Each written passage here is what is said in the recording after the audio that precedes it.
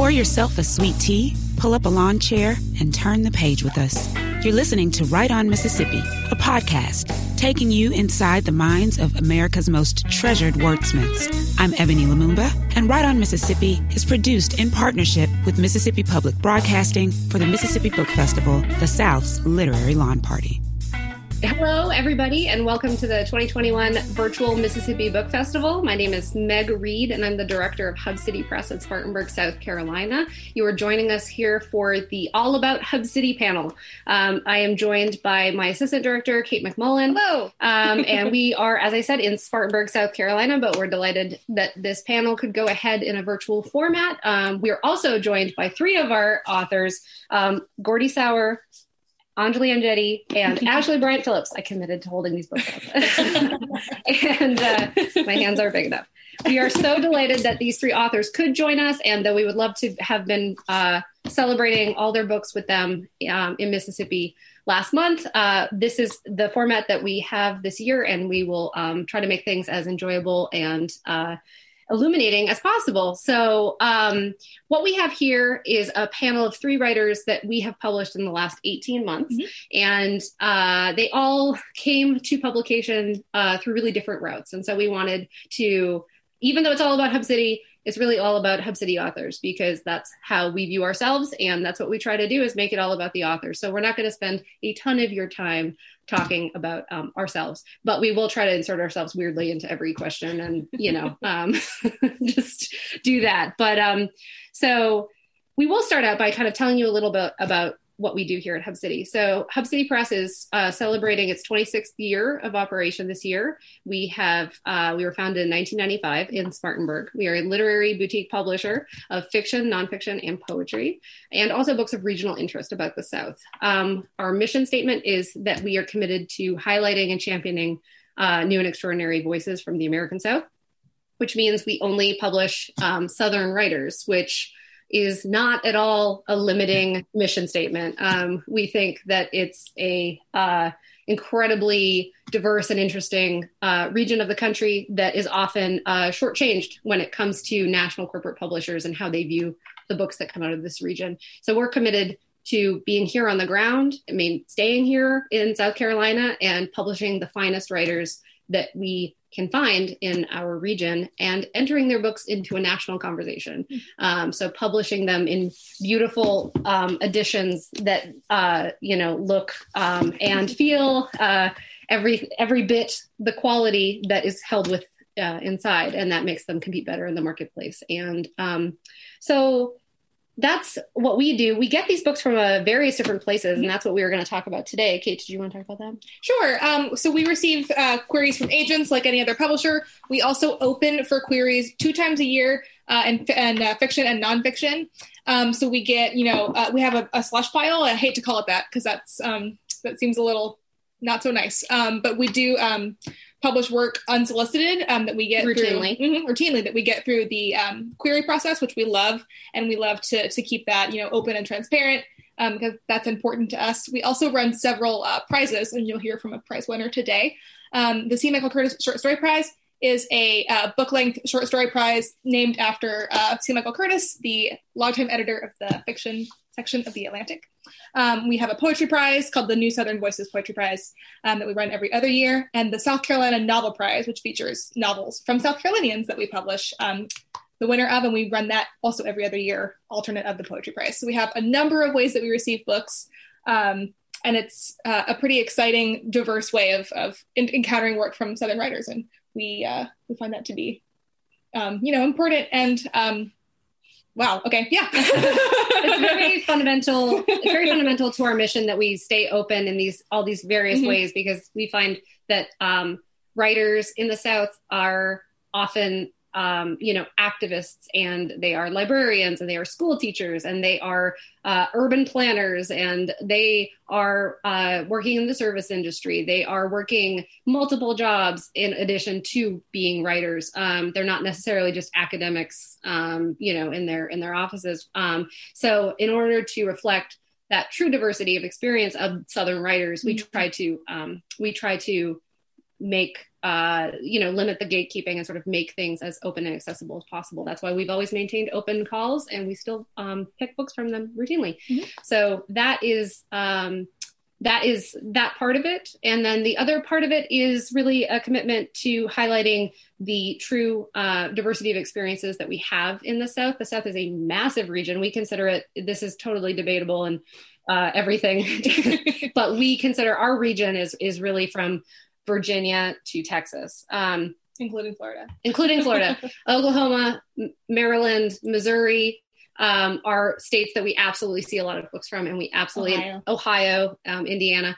There's always an ongoing conversation about what Southern writing is, and so we're always kind of a little bit porous about those boundaries. But the general mass of our books come from that, and that is a huge swath of land with a massive amount of people living in it, and it is one of the most diverse regions in the country. It is one of the most activism filled regions. If you live here, you know that. So we never want to limit our books to some kind of like what a Southern novel is. That has never been any interest to us. We really are just interested in getting the richest range of voices that we can hear from, including immigrant and refugee voices, including people of color, Indigenous people, queer writers, and writers from rural backgrounds, writers without MFAs, writers over 40. That's just some of the people that we really like to hear from and help introduce to a national audience. So yeah, we say a lot that the South isn't just magnolia trees and sweet tea. Yes. So we're here to talk about the other things. Until we do, we've never published a book about the Civil War. Until we do, I can keep saying that. We've published Reconstruction era novels, but yeah, we anything that we find that a lot of the books that we get are books that, and we can talk about this with the panelists after they read and tell us about their stories to publication. But a lot of the time, the books that we receive are books that agents have said, didn't, New York editors that we're acquiring, didn't think they were like Southern stories, or didn't think they were, didn't quite fit into the box that they had prescribed for the region. And so those tend to be the books that excite us the most. Yeah. So, because we know they'll sell. Yeah, exactly. We like to work with really championing new perspectives. So that's what we try to do. And we will save sort of the rest for the question and answer and kind of conversation period. But I think we are going to hear from, in order, we're going to hear from Gordy Sauer about his very recent release, Child in the Valley, which came out just 2 weeks ago.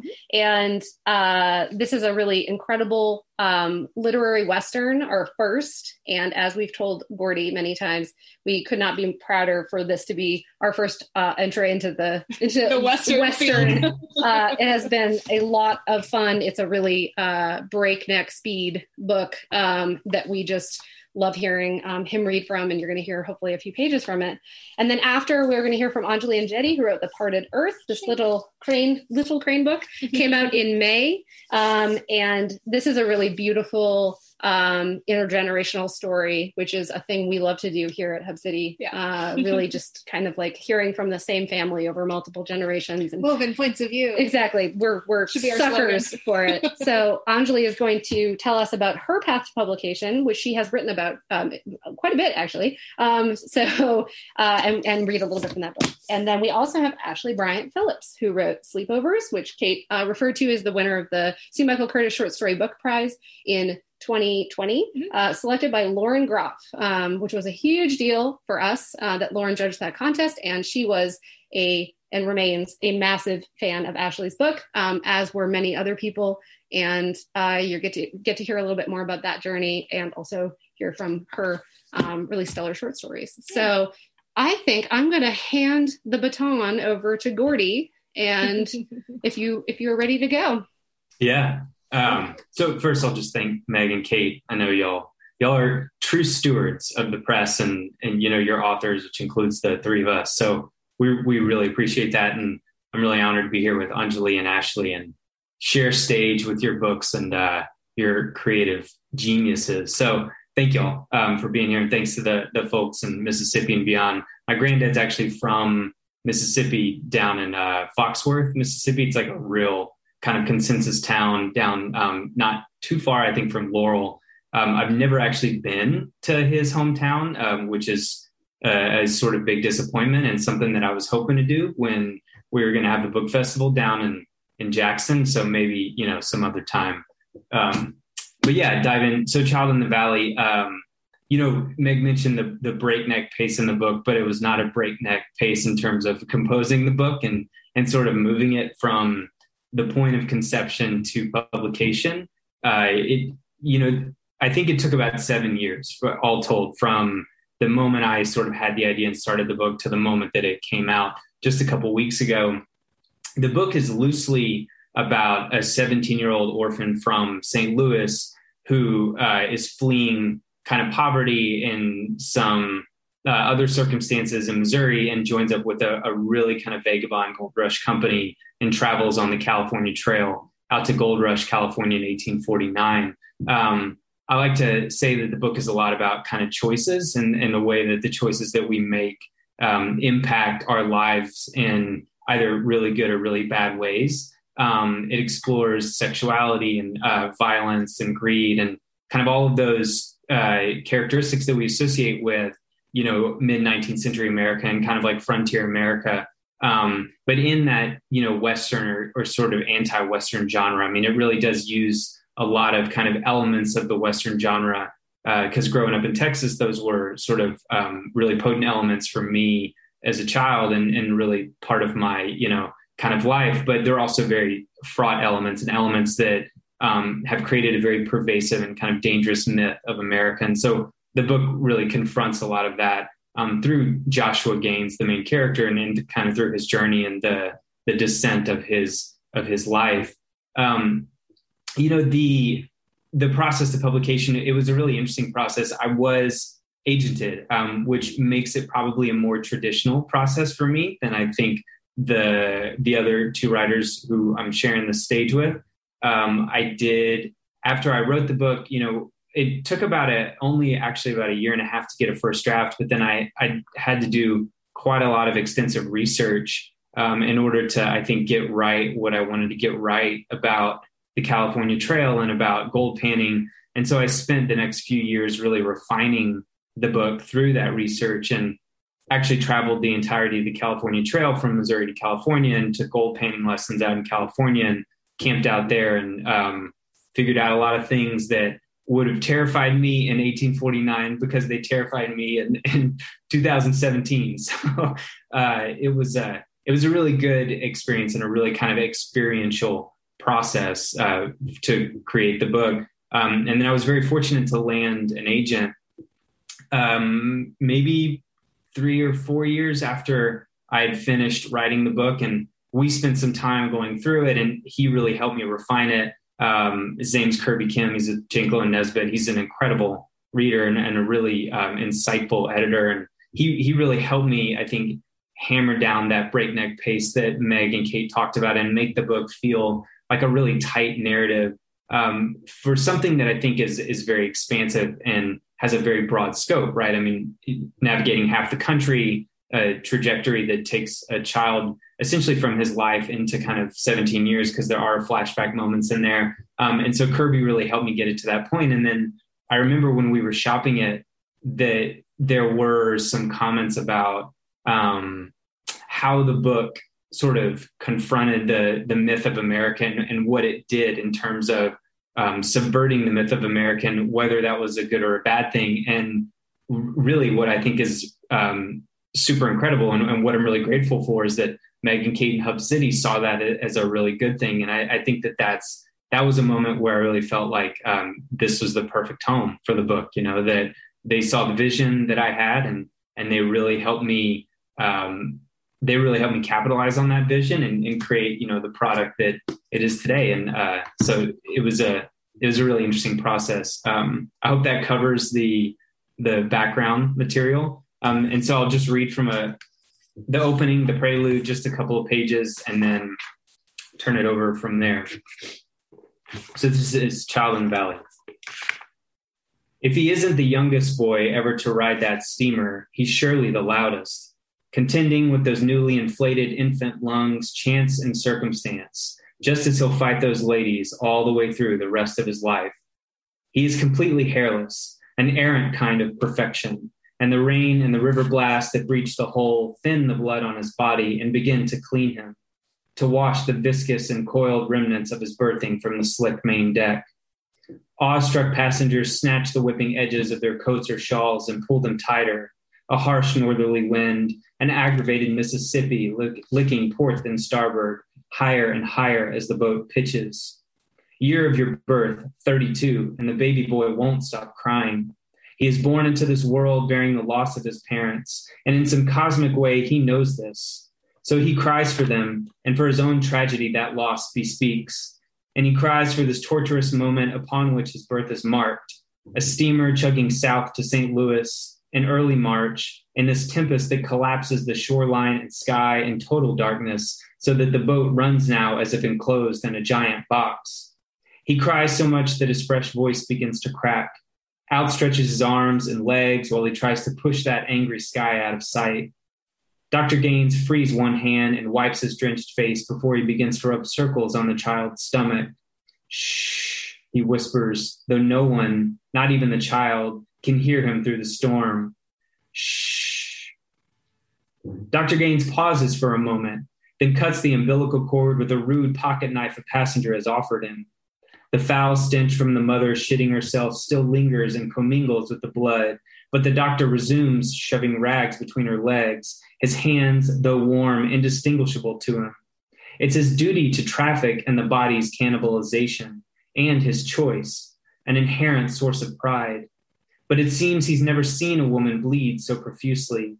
It's as if his hole has opened up inside of her, as if her body is trying to rid itself of blood entirely.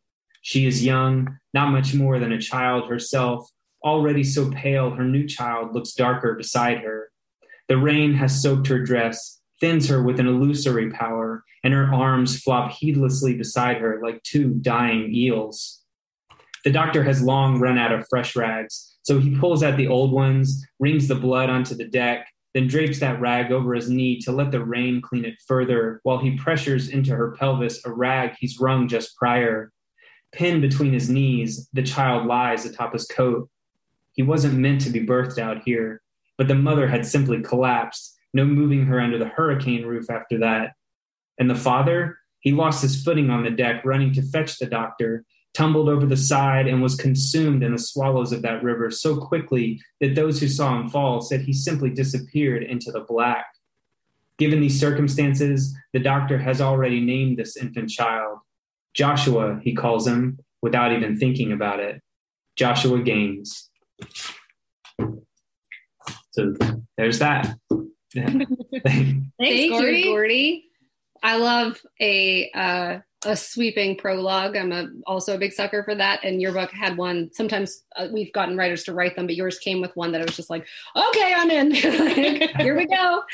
So thank you for reading that. I love hearing it read. That's actually the first time I've heard you read it. So, so next we're going to move to Anjali, and Anjali is going to tell us about her path to the parted earth, which I believe, I think we picked this up maybe the year 2018, 2019. I don't know. Time is over. 2019, I think, before the pandemic. So that's where time gets all mushy. But she will tell us about how we got here. We felt incredibly fortunate to be the publishers of Anjali's first novel. And she's also an extremely accomplished nonfiction writer.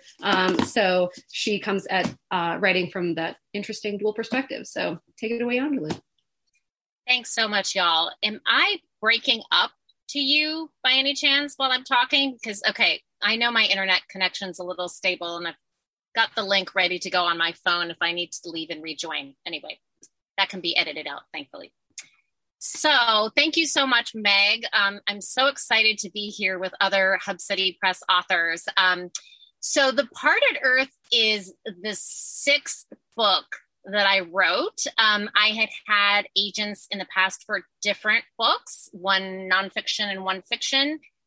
And I started querying agents for The Parted Earth soon after I finished my MFA program at Queen's University. So I believe it was the fall of 2015.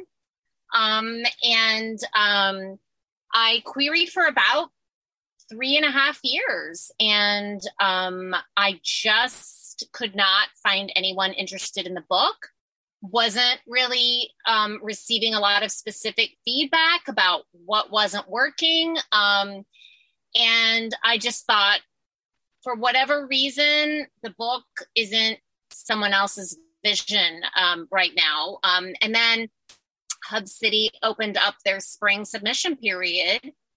And I thought, okay, I had been reading Hub City books for a while. I'm also a book critic, so I had been reviewing some of the books. And one of my dearest friends, Jessica Handler, is also a Hub City author. She wrote The Magnetic Girl. And I was like, this seems like a fit.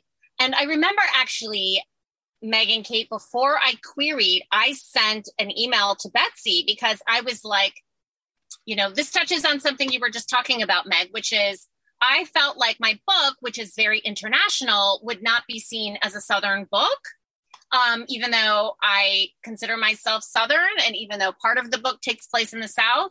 So I actually wrote Meg an email, was like, I don't even know if I should submit this to the submission portal because I'm not sure that this really is Southern. I felt it was, but, and she was like, why don't you just go ahead and send it? So anyway, so I feel like I am a beneficiary of Hub City's more expansive view of what a Southern book is. And so Hub City sent me a book contract and I did the entire process without an agent, and everything's been great. And I felt so supported as an author, and it really is sort of the press of my dreams. So ended up with a very, very happy ending. So my novel is called The Parted Earth. It is a book that takes place over 70 years and multiple continents. The story revolves around two main characters, although it's told from several different points of view. The characters are Deepa, who is 16 years old in 1947 when the British finally quit India and divide the subcontinent into two nations, the Muslim majority nation of Pakistan and the Hindu and Sikh majority nation of India. And Deepa is living with her parents in New Delhi and really starting to experience sort of the strife and the tension and the communal violence that is happening between the various religious groups. And at the same time, she's falling in love with a Muslim teenager named Amir, who is about to flee what is going to be the new India to Pakistan, as he and his family are Muslim. And it also revolves around Deepa's granddaughter, Sean, who is living in Atlanta in the present day. What we learn in the book is that partition has really fractured this family. The book involves 3 generations, but between Deepa and Sean, there is a breach. They are estranged. So Sean not only doesn't really know her grandmother, she met her one time when she was 10 years old. She has no relationship with her grandmother, and her father had passed away when she was only 11 years old. So Sean not only doesn't know about her ancestral history, she actually doesn't even know about her own Indian heritage because she was raised by her white mother. And so the scene I'm going to read today, Sean's story mainly takes place in the present day. She's in her early 40s, but there's one chapter in the book when we see Sean as a child. In this particular scene, she's age 10. She's with her father Vijay, who had abandoned Sean when she was only 5 years old and up and moved to India. So she hardly ever sees him. And this scene takes place at the Taj Mahal, where he has brought Sean to kind of bond with her and show her, the country that he lives in. And this is them sort of trying to negotiate this relationship when they're not really particularly close anymore. I never knew my father, he said. His gaze locked on hers. Did I ever tell you that? The words fell out of his mouth, landed with a thud between them. His father, her grandfather. She knew this, though how she came to know it escaped her. She always seemed to know about this absence in her father's life, much the same way she always knew about her own father's absence in hers. I've no idea what he even looks like, he continued. Think about him every day, though. Why don't you try to find him? Sean asked. I can't. The only information I have is his name. He leaned over the railing, dropped his head to his chest. He had a younger sister, too. All I know is her name. Your grandmother refuses to tell me more. Sean had just met her grandmother, Deepa, for the first time on their way to India. They had a 24-hour layover in London and stayed overnight in her drafty apartment a few streets over from Big Ben. She was rail thin with stark black hair, her forehead wrinkled like an accordion when she raised her eyebrows. A lit cigarette dangled from her fingers. She held it like some kind of stylish accessory to her outfit. Her grandmother had hugged Sean awkwardly, as if she hadn't known where to place her hands, patted her head a little too firmly. The next day, when she and her father headed out to catch the second leg of their flight to Delhi, their goodbyes had been just as awkward as their greetings.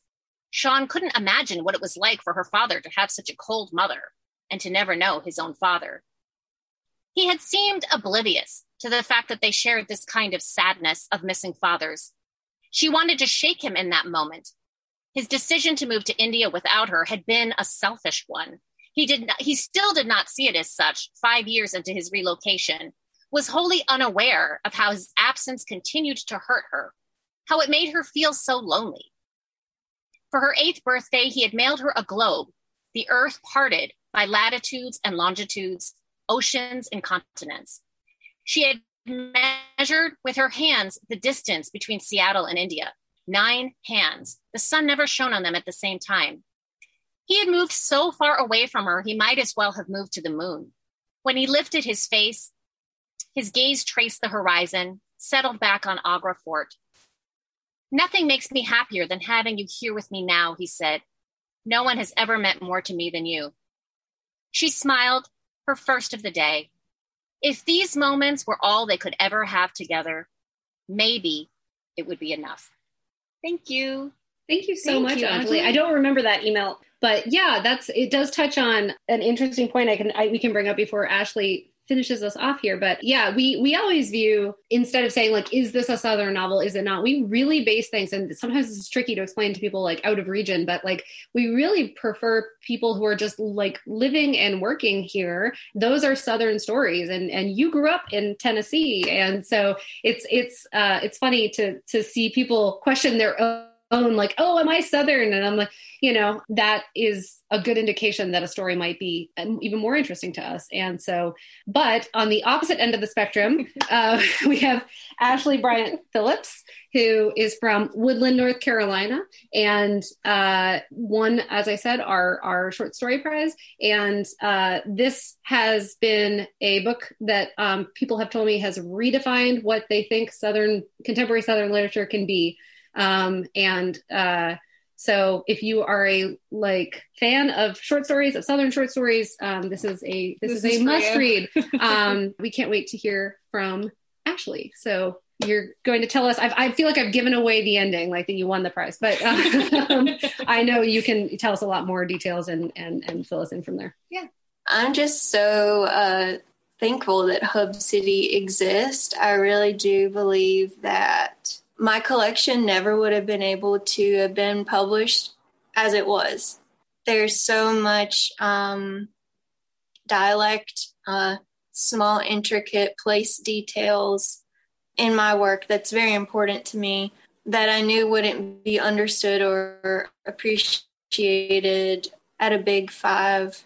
Or maybe I would have had to insert a little more stereotypical Southern stuff in order to be appreciated. So I really do believe that, this collection would not have been published as it is somewhere else. So I'm very thankful for the C. Michael Curtis Short Story Book Prize and Megan Kate and everybody there who does all the hard work. So Sleepovers is basically all of the stories I started writing from my first creative writing class in undergrad at Meredith College. I read Jean Toomer's Fern, which is from Cain. I was reading that in my English class. And then I went into my creative writing class and I wrote Shania. And Shania is the first book in the collection. So it's the first stories I wrote from undergrad up until the last stories I was writing right before I submitted to the contest. I submitted to the C. Michael Curtis Short Story Book Prize contest, I think like a year after I graduated with my MFA in fiction from UNCW down in Wilmington.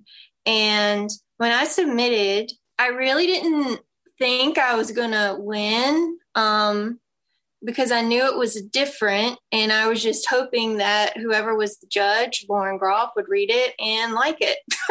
And she did. So that was a big surprise. When I was writing these stories, I was unagented. I didn't even know what an agent was. I wasn't thinking about publishing a book. The end goal was not a book.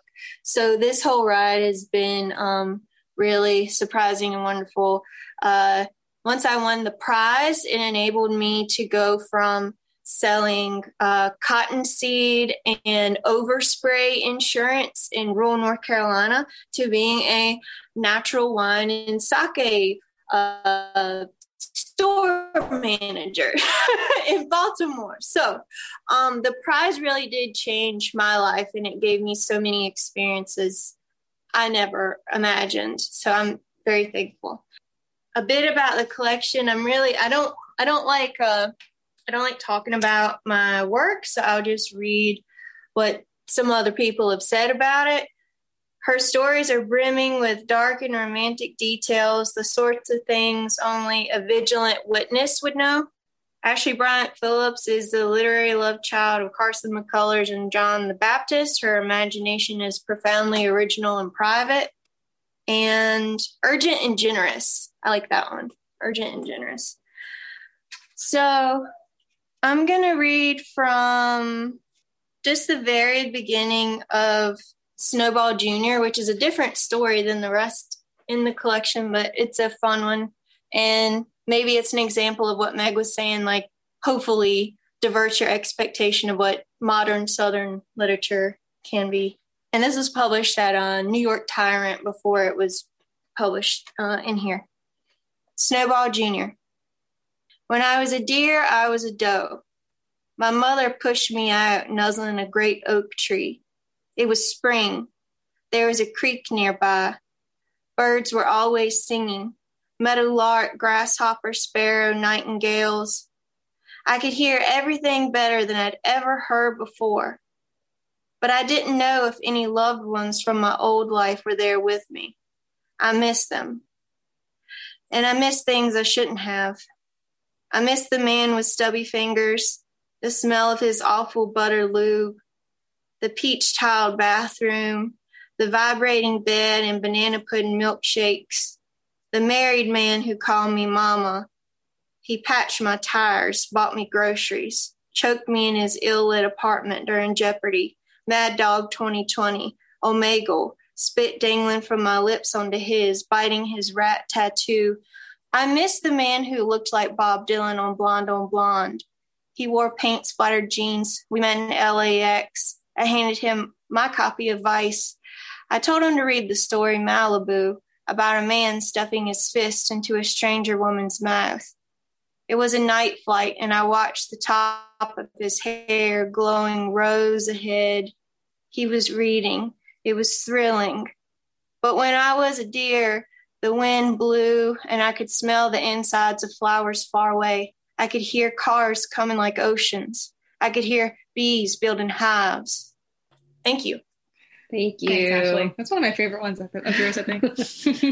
Well, you guys all did such a good job. I'm looking at our arranged questions and I'm like, you all answered them. I would say that we would, since we're kind of coming down to the last 5 or 10 minutes here, I would love for you guys to talk about, since you've all done this huge thing of getting one your first book's published, and in Anjali's case, she published 2 at the same time. But I would love to hear any advice you guys would have for writers who are going through this process and are thinking about, independent presses versus big presses. Like I think Ashley touched on that, like knowing where you're fit, where you might fit. And so I'd like to hear from all of you guys briefly about that. If you wouldn't mind. Yeah. In whatever order you want to go. Yeah, doesn't matter. Happy to start. When I was thinking about where I might be, I sort of was more comfortable with the idea to begin with being with a smaller press. But of course, small presses are so different from one another themselves. But, I think what my experience publishing with Hub City has done is really sort of challenged a lot of the stereotypes of small presses. I feel like, and I hear this from friends, wow, the novel's getting a lot of attention. I feel like I see it talked about places online. I feel like it, ends up on book lists with this sort of not believing feeling, because the idea, I guess, is that small presses never get talked about publicly. They don't get the same kind of attention that they deserve. And of course, while that may be true, because I really do feel like Hub City books should be getting more attention than they're getting, I have not felt disadvantaged in any way publishing with Hub City. On the flip side, I feel like I'm getting a lot of very personal attention from the press. I feel very open to talking about various issues. I feel like y'all have been so responsive to my questions. And so I have had this really precious and ideal experience with the press that I really wish for everybody, whether or not they're at a small press or a large press. And I've tried to be really conscious and aware and grateful of it, because it can be a really lousy experience for authors to get a book published. It's often the proudest moment they have. And sometimes it is just full of disappointment because, a lot of authors feel very ignored. Like as soon as the book comes out, very little is said about their book. The press doesn't push it often or whatever. They feel like they're one of a million authors at their press, and the larger press will pick a couple of authors to showcase and not really even mention the other books that are coming out that same day or same week or same month. So I would really encourage any author to look really closely at small presses, especially presses who really think outside the box like Hub City does and are really interested in the work and really getting the finest books that they can get. I'll jump in quickly to say that, I don't know, if you're like me and you care about eating healthy and being good, and it feels nice to be on an independent press that isn't funded by Coke money, that's another advantage to independent presses. It's mostly not coming from any sort of very rich Jeff Bezos or Paris Hiltons of the world. I don't necessarily have to add anything to the conversation. I know that because I think what both Ashley and Anjali said was great. You asked about how to get published. I feel like if there were a formula, then there'd be a million more authors in the world, right? I mean, I know that hearing Anjali's and Ashley's stories and knowing my story, I mean, all three of us talked about the ways in which we thought our books didn't work, or the pushback that we had gotten from other people because of the decisions we'd made, right? So there does seem to be a little bit of fearlessness, I think, that it takes to push forward with work that you believe in, even when others might not share that belief. And so maybe if there is formula, then, the formula is self-born. I mean, maybe that's the only thing to really take away. But I think that there's heart in, hearing that, because then I think it gives younger writers the confidence to pursue what they're going to pursue. And sometimes that doesn't work. Right. And that's okay too. But that's really the only way to come upon something that does in the end. You act like we didn't push back on anything. We did change the title of your book. Yeah. Well, to be fair, I had that title in mind. It was, we did ask you. Right. You were like, it used to be called this. And we were like, okay. That's it right there. Yes. I think that like as a kind of, wrapping up sort of note, I will say we feel really fortunate at Hub City because we always say like all of our writers are such good people and they're such gems. And that's the thing that unites all of them. They don't have a similar background. They don't have a similar, more than just being like Southern or something like that. Like the real thing is that they're all incredibly good people. And the three that you three especially are just like incredibly good literary citizens. And so I think the real key to getting published, and I say this everywhere, is just being a good literary citizen, helping other people, putting yourself into the work of helping other writers and being a part of like reading series and editing and any kind of things you can do, because then I swear to God, it's like, it just comes out, that's the way it happens, is that it manifests in terms of your book and the support you're going to see when that book comes out. So I think that's what I always tell writers is the only thing you can't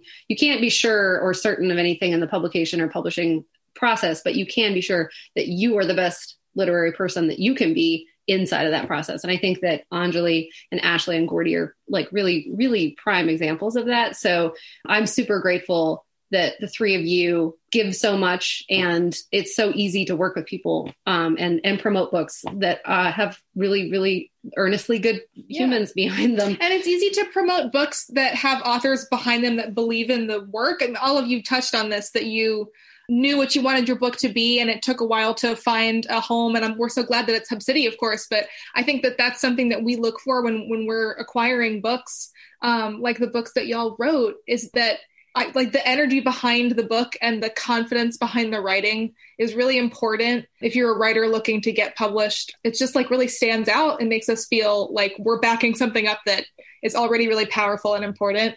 We publish, and I didn't say this at the beginning, we publish 8 to 10 books a year. And we used to publish 6 to 8. And before that, it was 5 to 7. So it's like, and that's a decade. And we've only gone up by maybe like, 2 or 3 titles. Yeah. And we really do that because we want to be able to give a lot of attention to all of our books.